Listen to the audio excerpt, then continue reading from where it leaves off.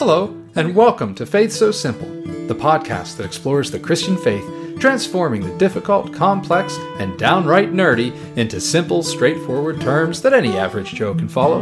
I'm your host, Joe Staines, and if you're like me, an average Joe, then I invite you to come along as we dive into scripture, history, theology, and many other disciplines to discover the truth of God's Word.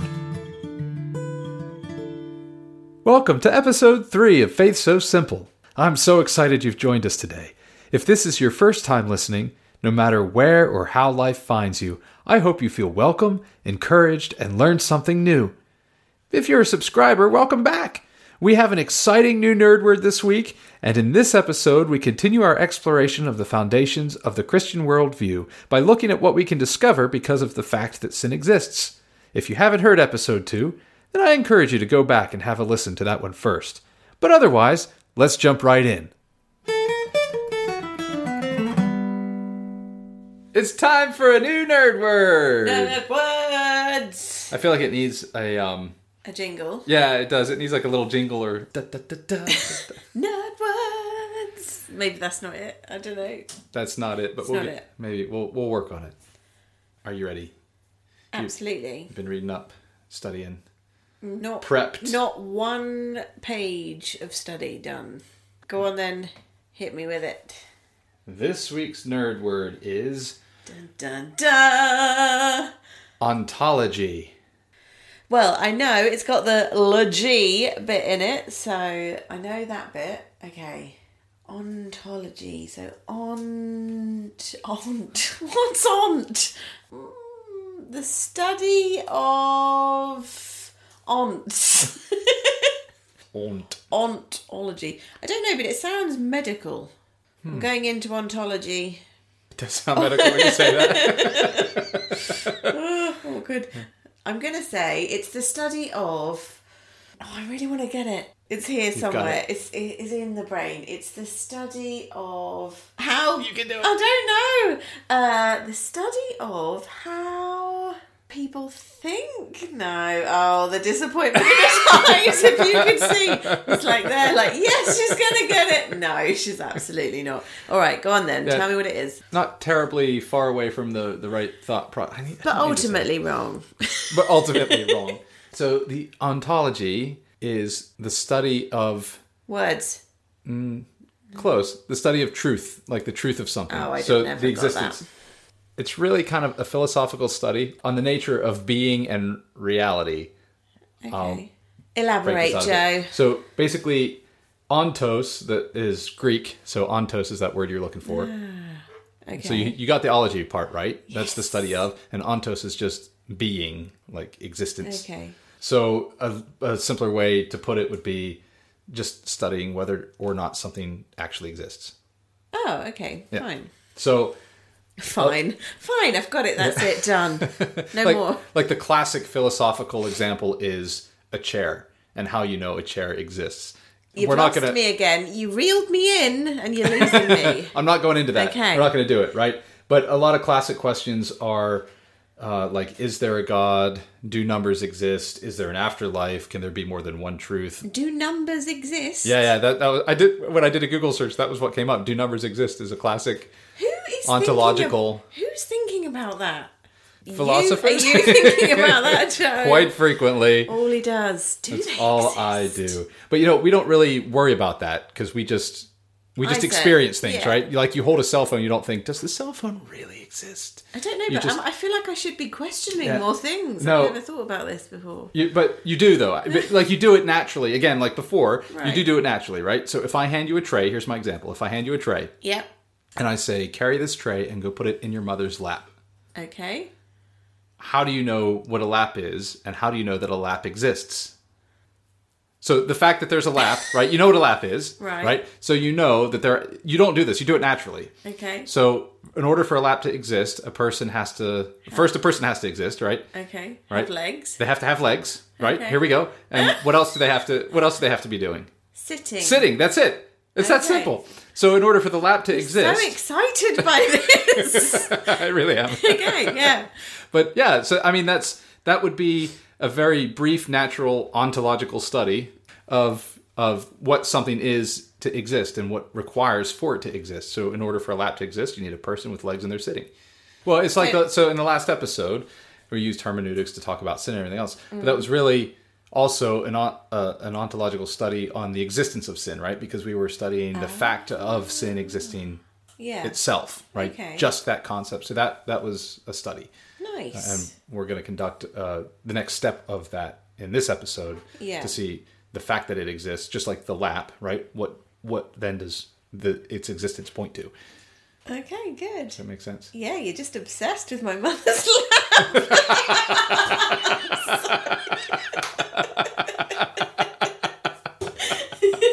I really have no response to that. I don't think there is a response to that. Hilarious. Hi, Mum, if you're listening. I'll never be able to look at her again. Not in the face.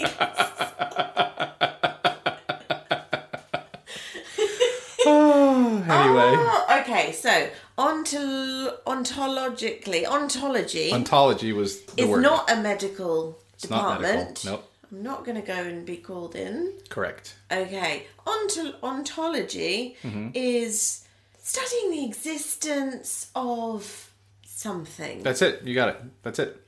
Bonus. Nice. Yeah. Good. Sweet. Excellent. Well, Thanks. I'm glad. Yeah, well done. Oh, I'm glad. I was really able to remember that logy bit. I really like that. That's good. I'm learning, kids. Yeah. Woohoo! Hooray! All right. Well, have fun. Goodbye.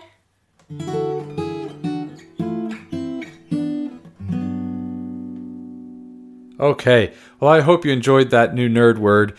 Now, as we go into the deeper look, we're going to continue the series of exploring the foundations of Christian belief. But we're going to take a slight pause, and this episode, we're going to look at what naturally follows just from the plain fact that sin itself exists. So what can we conclude, what can we discover just because sin itself exists? Now, if you happen to miss the last episode, just a quick recap.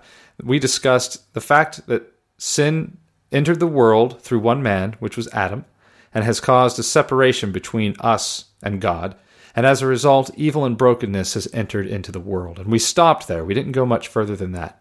But it's this separation between us and God and the existence of sin in how we experience life that causes the tension between what we feel that we think should be and what we actually experience in our lives. So there's a tension there between what we feel of what we think should happen and what we actually experience as things play out as we live day to day. Many Western cultures today are experiencing significant anxieties that surround identity. Now, how the questions of identity are being explored is less relevant for this particular discussion than just the simple fact that that is happening, that exists. Well, if we assume the Bible records and reveals the truth, then the struggle for identity is natural. Humanity was created to live in relation to and communion with God. Here are a few examples.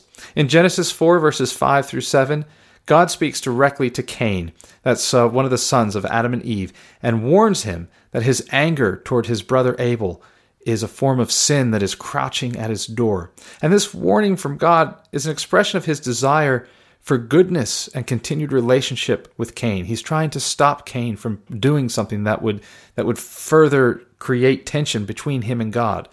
In Psalm 86, verse 9, all the nations you have made shall come and worship before you, O Lord, and shall glorify your name. There's no separation between any nation in the fact that we come and glorify his name. In Romans 11, verse 36, for from him and through him and to him are all things. To him be glory forever. Amen. And then in Revelation 21, verse 3, and I heard a loud voice from the throne saying, behold, the dwelling place of God is with man. He will dwell with them, and they will be his people, and God himself will be with them as their God. And that's a description of what's yet to come, but of what we are yearning for is that reconnection with God, both physically and spiritually, being in his presence for eternity. Now, when sin entered the scene, humans were torn from that purpose of creation, and that created that rift between us and God. So as a result, an impassable barrier, or even a blindness to direct relation with God, can create a veil to our identity. to how we view ourselves, to how we expect to interact with each other, how we expect to interact with the natural physical world around us, or how it interacts with us. I like the way that Irenaeus of Lyons, or Lyon, if you want to be French, he was a 2nd century church father. He describes the danger of what it means to be deceived by the sin that is out there, to not see the relationship that God would have with us. And what he says is error never shows itself in its naked reality, in order not to be discovered. On the contrary, it dresses elegantly so that the unwary may be led to believe that it is more truthful than the truth itself. When we choose to pursue our own desires apart from God, it leads to selfishness and brokenness, and then our identities become focused on temporary things that will either, at best, let us down, or at worst, it'll destroy us and those that we love. And that's why without God, it becomes very natural to search for a replacement. And that search is natural, so don't hear me in saying that that's a bad thing, because that is something we all experience. It's just part of our lives. And everybody, whether you're raised in a Christian home or you're not raised in a Christian home, it doesn't matter.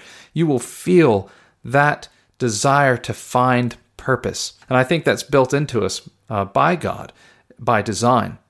And the fact that we all experience it points to a greater truth. But my point here is that whether a Christian, an atheist, a Muslim, or whether you're American or British or Indian or Moroccan, as we live in this world, we naturally feel wrongness and we try to find rightness. So just like the existence of the lap example in the nerd word that we discussed that revealed that specific truths, that there had to be a person with legs and sitting for a lap to exist, the wrongness is the fruit of a world that is broken by sin. And that leads us to this discovery of the existence of other truths than beyond sin. Here are some quick thoughts. The fact that we can identify sin, evil, and what I called wrongness means that there must be some standard of righteousness and goodness that we inherently know or feel. Otherwise, right and wrong would be indistinguishable. But because the difference can be recognized, this means there must be a standard. Which begs the question then, where did that standard come from? And who established it, if anybody? Well, if the answer is nowhere and no one, well then we're no better off than when we started, as it all depends then on individual viewpoint. Which is just as good as saying there is no standard at all, which probably would mean that there's no right or wrong. And I would struggle to say that this fits how we experience life. I don't think I've ever met someone who truly believes that there is no right or wrong within life and how it's experienced. So then if the answer is yes, it points to someone who must have complete knowledge of all that is good, everything, in order to separate from all that is bad. In other words, a perfect being able to perfectly establish a perfect standard. I'll say that again a little bit slower. A perfect being able to perfectly establish a perfect standard. And this standard is what establishes moral law. So the perfect being becomes the lawgiver. The lawgiver by nature is the only one who can provide an accurate judgment between the two. In order to correct the wrong, judgment must be declared and action taken to eliminate it.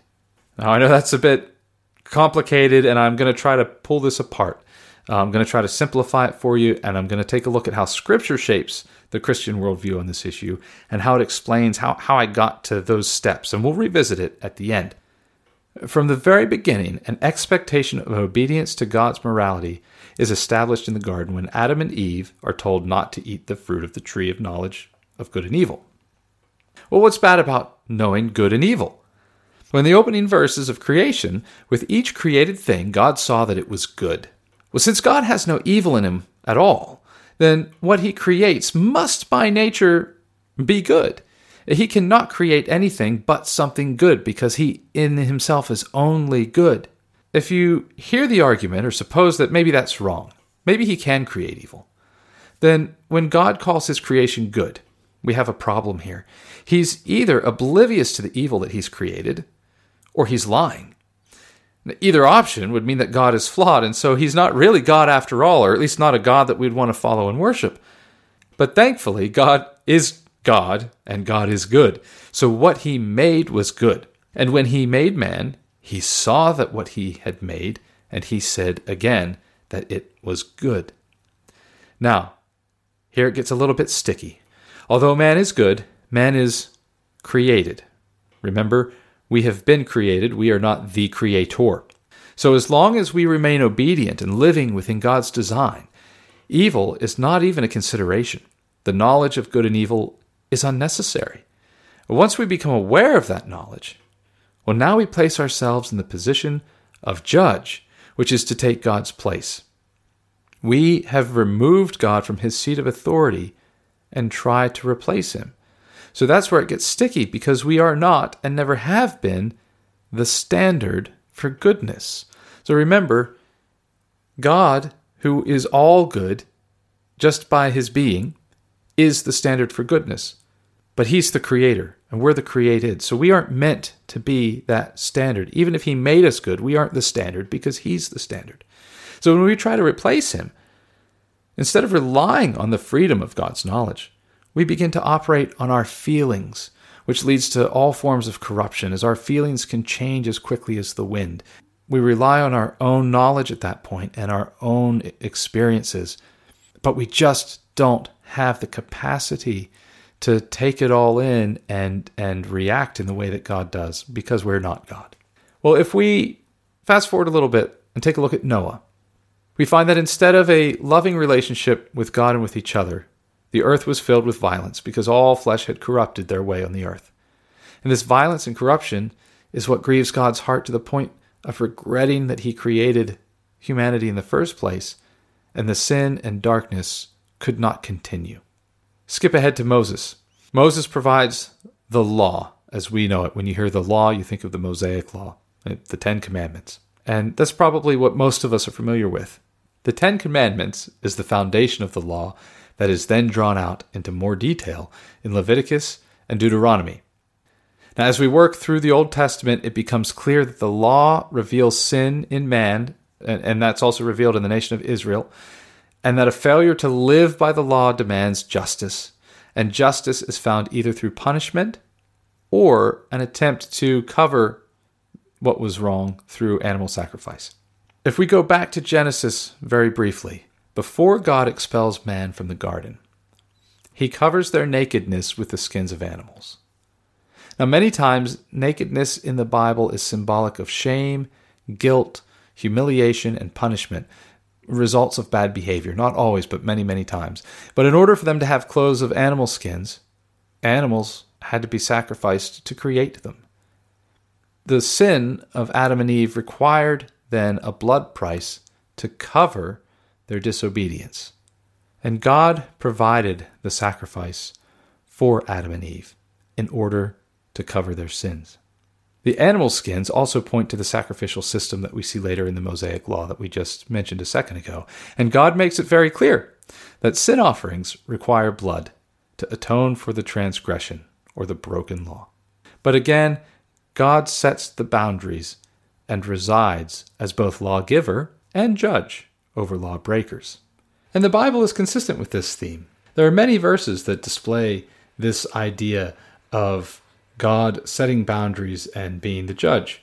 A lot of the Psalms mention that, such as Psalm 75:7. But it is God who executes judgment, putting down one and lifting up another. And we see this all the way through to the end of the Bible in Revelation 20:12. And I saw the dead, great and small, standing before the throne, and books were opened. And then another book was opened, which is the book of life, and the dead were judged by what was written in the books according to what they had done. So it's clear from these examples throughout the Old Testament and the New Testament that we are sinful in nature, and the sin demands a judgment. The Old Testament law deals with this through animal sacrifice. However, the problem with animal sacrifice is that it's a temporary solution to a permanent problem. We know this because the nation of Israel had to conduct sacrifices every single day of every single year. And it was a ritual that had to constantly be performed in order to try to purify God's people so that they could continue to be in his presence, to be his people, to receive his blessings. But the animal sacrifice, because it had to be done again and again and again, it couldn't abolish the sin. It could only cover it. And that's where Jesus comes in. You see, only a perfect life lived perfectly by the perfect being could provide a sacrifice that could not just cover the sin, but could atone for and abolish the sin within us completely. I'm going to quickly recap, and hopefully it will be more clear now. If you remember, when I went through those step-by-step process of what we can learn from the fact of sin. So the existence of sin and its presence reveals the following. There is a perfect, righteous example of good that reveals sin and evil. God is that example, whose very existence sets the standard and establishes moral law. This makes God the lawgiver, which sets him as judge over all creation. And as judge, God separates the good from the bad, so that his goodness will prevail over evil. Thanks for sticking with me through some of those mental gymnastics, but you've just completed between the last episode and this episode an ontological study on the existence of sin, which points to the existence of a God who must be, by very nature of being, fully good, that reveals his nature and our relationship to him in our current state. Well, so far we've explored the scriptural basis for sin, which points to a moral law that ultimately points to a lawgiver and a judge. But it's worth asking ourselves the question, does that match our personal experience as we live day to day? Well, this is worth asking because modern culture has bred a mindset that whatever feelings that you hold, whatever you deem to be true, whatever religion or worldview you adhere to, as long as it doesn't hurt someone else, is true. And it's okay for it to be true. But this doesn't really stand up to logic or experience. What I mean is that if you claim that truth is relative to the individual, that everything is true, then my response is going to be that nothing is true. And now we're forced with a question. Who's right? Both statements cannot be true. So if the statement that everything is true is a false statement, that's easy. But if the statement that everything is true is in fact a true statement, then my response of nothing is true is also true, which means that both the original statement and my own prove to be false. Well, Neil Shenvi, the author of Why Believe? A Reasoned Approach to Christianity, presents 3 questions when considering a worldview. What does the worldview explain? Do the beliefs fit together, or are they logically contradictory? And is it livable? Can it be lived out in practice, or is it just a theory that must be thrown out as soon as it hits the real world? Well, both Neil and I would urge that the Christian worldview is the only one that fits the series of questions and actually matches the experience of life as we live it day to day. So if the Bible presents an accurate worldview, when the moral law is broken, we should have a noticeable reaction to the wrong or the unjust or broken behavior that either we witness, we personally experience, or unfortunately, we commit. Well, starting with the last example, whenever we feel shame or guilt or embarrassment, it's usually because we've done something that we felt we shouldn't have done. So that makes sense. That fits within that construct. But if we move beyond our own personal feelings, we can also observe this in a broader cultural context, both in behaviors and reactions. Let's take a look at a few examples. It's a universal experience of life that situations can not only be difficult, but they become so broken that circumstances quickly shift beyond our control, many times to the point of despair.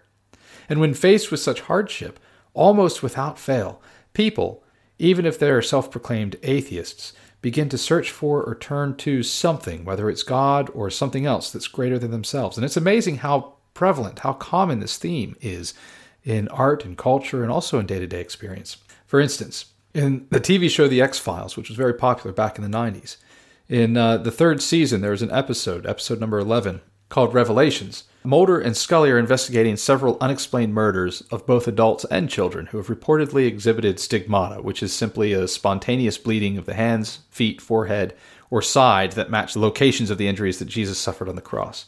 But by the end of the episode, Scully's strongly held belief that science can explain everything has been significantly shaken, and her dormant faith is awakened. So she goes to speak with a Catholic priest, and while she's speaking with him, she expresses her fear, and he asks why. And her response forms the closing words just before the credits roll, and these are the last words spoken in the episode. And she says, "I'm afraid that God is speaking, but no one is listening." It's a haunting ending that doesn't provide any resolution. And the writer's uncertainty or portrayal of uncertainty of both God's existence and the consequences of ignoring that existence indicate that that could be catastrophic. On Netflix, there's a show called Titans, and this is based on DC Comics, and it's the next generation of superheroes, so after Batman and Superman and all those. So it's the original Robin. Dick Grayson is now Nightwing. There's a character named Beast Boy and Raven and others. Well, the new season, season 4, is steeped in magic, demon worship, and interdimensional travel of sorts. Of course, it's entertaining, right? We love superheroes. I love superheroes. People who are more than human, that sacrifice everything that they are in order to save us from evil and harm, and a lot of times at deep personal cost. But without giving any of the plot away, what's fascinating is that at one point in this season, despite all the intelligence and superpowers and good magic, quote unquote, the heroes still reach a point that is entirely beyond their control and inability to save anyone or to fix the situation. And while the tension is building, one character who has magical powers wanders off into the background by herself. And eventually that's noticed, and one of the other characters asks what she's doing in the corner. And as she turns around, her response is simply to say, "I'm praying." And it begs the question, to whom is she praying? Because God is never invoked in the show, and yet the characters and ultimately the writers have written the situation into a corner where there are no options left to turn to. We see this socially as well. So several years ago, I came across this story about a religious ceremony that took place near the riverbank within a nearby community. Now, I can't recall all of the details of which deity was being venerated or what all the elements of the ceremony involved. But part of the ceremony involved a food sacrifice. So that meant tossing fruits and vegetables into the river. And this was followed up at the end by a consultation. I think it was chicken bones or dice or something like that, which were tossed on the ground. And the question was asked to a supernatural being, will this be a bountiful year? And this may sound kind of silly, but there were quite a few people in attendance here. And astoundingly, after the first toss, the priestess kind of grunted disapprovingly and then tossed the bones again. And then she kind of tutted and tossed the bones again. And repeating the question each time. And this continued for several rounds until about the 5th or 6th time, she finally stands up lifting her arms in the air, declaring that indeed this would be a bountiful year. The gods have spoken. Well, the point isn't that the ritual only concluded once the desired result was achieved, but more so that there were many people in attendance here, and they were seeking answers to situations that were totally out of their control, looking for hope and promise in a world that often feels chaotic and ruined. Well, that's why the world puts time and energy into things such as horoscopes and palm readers and tarot cards and myriads of religious beliefs. You see, there's a yearning built into the fabric of our being to hope for something or someone that's greater than us, that can guide the unpredictable and tame the uncontrollable. And that's my point. Though we love fantastic stories of superheroes and good overcoming evil, the plain truth is that we already have someone more reliable than a superhero. Superheroes have to save the world over and over, but we have a savior that has already overcome the world, breaking the bondage of sin once for all. And there's no need for a repeat, no need for a new savior for modern times. Jesus is the one and only, the great I am, the one true living God. Well, if you spend some time observing how people and organizations and creative arts shed light on our human nature, you will quickly start to see your own examples of how the simple truth of our brokenness and need for a savior displays itself. And I don't want you to hear me criticizing the people in the previous examples because they were searching for an answer. Because that's natural. That's built into us to do that searching. And to conduct the search, I would say, is commendable. But I do criticize the solutions because these are people in need. And these solutions do not bring the freedom and peace that is only found in the one true living God. The one who simultaneously exacts the justice that we demand while showing the grace and mercy, not that we deserve, but that we ultimately all need.